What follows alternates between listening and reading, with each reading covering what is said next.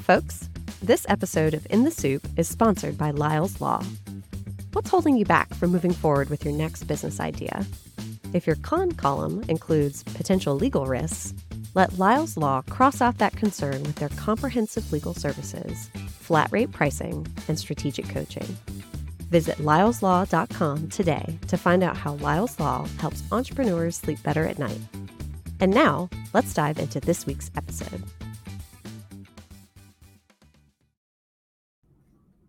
Good morning, everyone. Welcome to In the Soup, a short weekly podcast that answers the most pressing questions from the Triangle startup community, giving you the ingredients you need to build a successful startup. Today is November 8th, and I'm your host, Jen Sumi from Primordial. So this week, we have a really fun topic. I say sarcastically. This week, we are talking about how to handle rejection. Rejection from hearing no's from potential customers, potential investors, and generally how to turn rejection around into a positive thing. Our guest this week will be Deshaun Brown, CEO of CoWorks, and Matt Williamson, who's the CEO of Plum Co-Ownership. And with me this week, I have Melissa. Good morning, startup world. So Melissa and I always chat a little bit before we start recording the show, and she asked who our guests were this week, and I mentioned Matt, and I had to tell her this because I was talking to Tina Tang yesterday of Bristles, and she told me something that I just my jaw dropped when I heard it. When you talk to Matt Williamson, just listen to him, especially in this clip. Like, this is a perfect venue for this. When you listen to Matt Williamson, he sounds just like Will Arnett. He does. He really does. That was weird after I went and listened, and yes, oh my gosh, it's kind of freaky. It's like the same voice. It is. It's crazy. It really is. All right, so listeners, this is what you have to do this week. Listen to the show, listen to Matt's clip, then go listen to the Smart List podcast with Jason Bateman and Will Arnett. Tell me that they're exactly the same voice. You will hear it, yes, right away. I only heard 2 seconds. And yes, it's Matt and Will. Yeah, they're definitely same voice. Are you sure Matt's actually Matt, not Will? Matt Williamson. Double life. Yeah, double life as Lego Batman. Exactly. Well, all right, let's go ahead and dive into our topic. Yeah, I'm really excited to hear about this one, how to handle rejection. I mean, this is a burning question for a lot of people, and in a lot of different ways, but specifically here for us today in the startup world, definitely it's going to be, I can't wait to hear their answers. Well, I feel like it applies to a lot of different areas too, and you can probably speak to this, when you're hiring, when you're trying to get hired, how to handle no's, and if you come second place, with trying to fill a position, you can apply the same sort of advice to this. Exactly. Yep. All right. So let's start with Deshaun Brown, CEO of CoWorks. And for those of you who don't know, CoWorks is software that manages and scales co-working spaces. And so he's been through a couple rounds of fundraising with CoWorks specifically, and through the Techstars program. So he probably has heard his fair amount of no's and has some experience with rejection, particularly from investors. I know fundraising can always be really difficult, and so you're not always going to be a fit for everyone. So really excited for you guys to hear what Deshaun had to say. Yeah. So I think as a founder, that's a skill you have to build up. And because you're going to hear a lot of it, even the most successful startups and companies, there's just frankly customers that don't care or don't want what you have for whatever reasons. Even if you're the superior product, there's investors that don't want to invest in what you have or do just because they don't want to do it. And it's not what they know or are interested in. So definitely, I think just you have to get used to hearing no all the time. I certainly got way more no's than yeses. And I think the key is to ask follow-up questions. And when people are saying no, they're not telling you personally, you aren't capable of doing this. At least most of the time they're not. And if they are, they're probably not people you should be talking to anyway. But most of the time, a no, again, isn't personal. So you take that out of it, take the personal no away, which is easier said than done. But when you're representing like your business, your company, your idea, again, it's really important to make that separation. They're not saying no to you as a founder and a person and an individual. So because of that, then what they're really just saying is either I don't understand or I don't have enough information, or they're giving you some feedback and you need to get it out of them. So a lot of people say no just because, again, they don't have enough data. They don't know the market as well as you are because you've been living and breathing it for the last X months or years. So you now got 5 minutes to try to convince someone that your product, your market, your whole thing makes sense. And they may have never even they don't even know what market you're in. So I think that's number one, is knowing who you're talking to and do they even have enough information to say yes in the first place? Because the default will be no. And when they're saying no, there's usually a reason, like you just haven't reached the stage that they want yet. So they want you to have more revenue or something like that. And that's not a no on your business. It's a no on your stage. If it's a customer, it might be a no because you don't have a feature that they're looking for. And that's a huge opportunity to see why. So I think for me, taking no as an opportunity to learn where you can improve is kind of how you flip that. And now each no is really just getting you closer to that yes. If you are strategic about the follow-up and the parsing of, is this an opportunity to learn more about how to improve my product? Is this an opportunity to get more information to this person to educate them? Or what's the real reason behind it? So if you look at it more tactfully and strategically, a no is really just, again, an opportunity towards the eventual yes, is kind of how I've framed it for myself. As he was talking, I was thinking about when had the other podcast where we had some of the takeaways about know who you're talking to for your VC investors. And, exactly. Wrong stage, maybe you're not at the right stage. It was basically the same things, but now framed up and how to handle rejection. So same takeaways for me, actually. So that was kind of interesting. I was like, I've heard this before.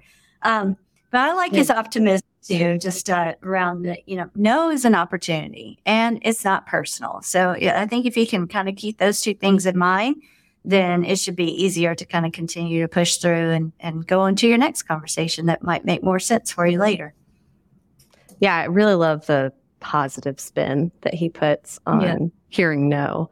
And I think you're right too. This is a perfect follow-up episode to last week with making sure that whoever you're talking to is the right fit, whether it's your customer, your investor, make sure they have enough information and align with you well enough to say yes. That's really powerful. Yes, definitely. All right. Well, let's hear from Will. From Will Arnett. Yeah. Yes. Oh, wait. I mean, Matt. Sorry. So next up, Matt Williamson is CEO of Plum Co-Ownership, which connects and organizes groups of folks that are interested in co-owning vacation homes together. And so Matt's been a founder before, and he has a background in sales. So I'm sure he has plenty of experience as well with hearing no. And he had a lot of great things to say. So let's jump in. As an entrepreneur, you face a lot of rejection across a lot of fronts. And I feel like there's a couple of things that maybe come out of my sales background. In the earliest of sales trainings, as you kind of come up through that profession, you learn pretty quickly that rejection isn't personal, right? They just don't know enough about you to reject you as a human. And so, in sales, I mean, like you're pounding the phone or you're doing emails, and most of the time you're kind of shouting into the void and nobody's responding. And you just have to remember, like, it's not about you. Like it's a noisy world out there. The second thing that I always think about with rejection is that if you think about rejection in the form of silence, that part's pretty hard because it feels unproductive. If you think about rejection in the sense of objection, like somebody is saying that they don't fully understand the value proposition or what you think you're worth in the market or whatever, objections are signs of interest. And while it can be hard to have someone picking on your baby and calling it ugly, the fact that they're even talking about your baby means there's some interest there, right? Oh, I in the context of Plum, like, are you sure groups will come together who don't know each other? I mean, that's an objection, but that's rejection at some level. But then it's an opportunity to explain Like, well, yeah, let me tell you about that. Why do you ask? Why are you interested in that? And why they're interested in that? They want to resolve the problem because they're interested, right? And they're asking you for help. The third thing I'd say about rejection is that rejection is the fastest way to learn where the gaps in your business or your story or your the way you're presenting. And I'm going through that right now. We're out raising a seed round. I don't do everything well, but I present well, I pitch well. And so that's never the thing. But I get my nose as well. And so in my little CRM, I use Founder Suite. I'm marking down like, okay, hey, I got another, like, this is like we have a B2B mandate and, you feel like a B2C consumer marketplace. Hey, we tend to aim for, 250,000 in revenue or $1 million in revenue is our baseline. And you're not there yet, which is a too early kind of rejection. And those are great because the faster I get the pattern, the faster I dial in on what I'm not going to talk to that person. I don't have evidence that that person is in my target. And in my first set of pitching, it's going really well. But man, that pattern has popped out. Like I can definitely see when someone has any inkling of, well, we got a B2B mandate, I have proven that I'm not going to carry the day there. Like they want to see a B2B SaaS revenue stream, and that's just not who we are, right? And so I would take rejection as a learning opportunity, and I don't say that as a platitude. Oh, Matt and his analogies. That fills me. You think of someone calling you baby ugly? Yes. Yeah, that made me laugh. Yeah. Well, but and I was thinking about, just he said instead of rejection what's the objection, and I was thinking, right. Oh, so you're saying there's a chance after they've said no 50 times, but you're saying there's still a chance, right? That's what he hears, obviously.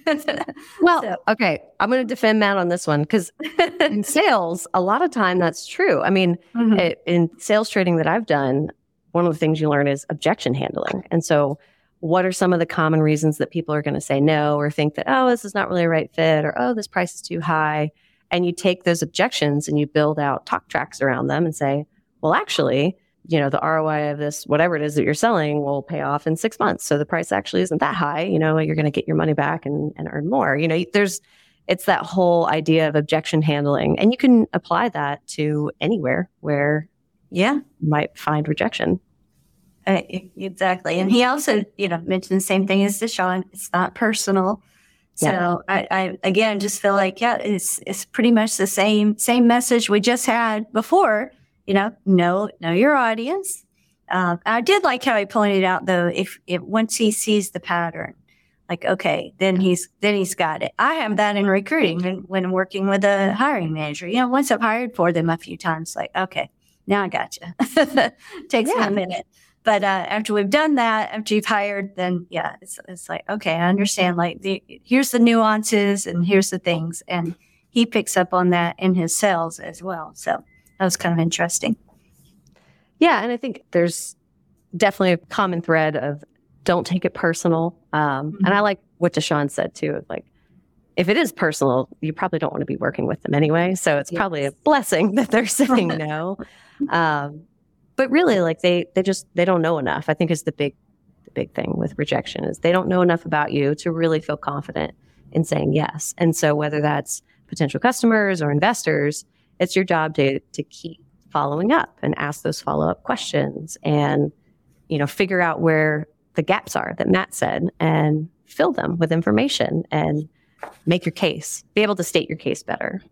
Mm-hmm. Exactly. And the objection means that there is interest. I mean, if they're able to tell you specifically, this is why it's a no, then there you go. You've got some information. Now you can start building your pattern, as Matt said as well. So, yeah, absolutely. Yeah, those objections, and I like the example he gave because it is a little crazy that strangers would come together and buy a house together, but it has happened. Yeah. And so I think it's not something that people would think would happen naturally or easily. But if you have proof of that and you can show it and you can showcase that and tell the story about it, then that kind of handles that objection. And while that person still thinks that maybe this isn't like the main use case of Plum, potentially, it certainly is a use case that people will follow through and do because there's evidence to show that it does work. Exactly. Yep. Good. Okay. Well, yeah. So I think, we just mentioned some of the takeaways for today. Just again, it's not personal. Ask those follow-up questions as we keep staying anyway. Follow up. It's always important. And then, know who you're talking to. At least that's kind of for me. And then I just like both of them, it's not a rejection, it's objection. And then also it's an opportunity. So keeping that positivity, I'm sure as an entrepreneur, you have to have that. Endless positivity. Endless, keep going. Exactly. More than me. So that's a lot. That's true. You're pretty positive, Melissa. I try. Yeah. And I think the big takeaway for me is figuring out the pattern, as you're hearing no, you're finding out this isn't the right partner for you. And maybe not forever, but certainly not right now. And kind of figuring out the pattern of people who are more willing to say yes or more convinced or, that's how you find your product market fit when you're going out and talking to customers. The ones that get what you're doing and understand your problem immediately are the ones where, they really need your product. They really need your solution. I love that idea of finding a pattern. Yeah, I do too. That was good. Little nugget from Will Arnett. From Will Arnett. Awesome. Poor Matt. I know Matt's going to be getting emails with people calling him. Yeah. He sounds like Will Arnett now.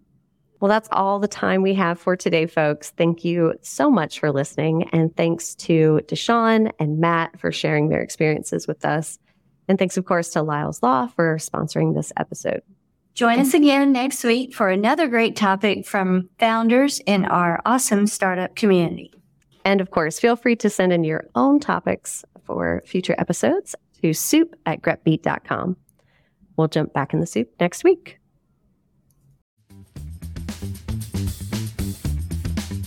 Thanks for tuning in today.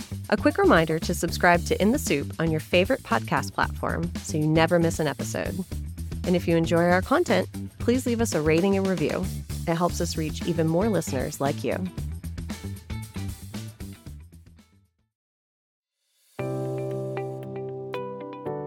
You'll love GrepBeat's twice-a-week email newsletter.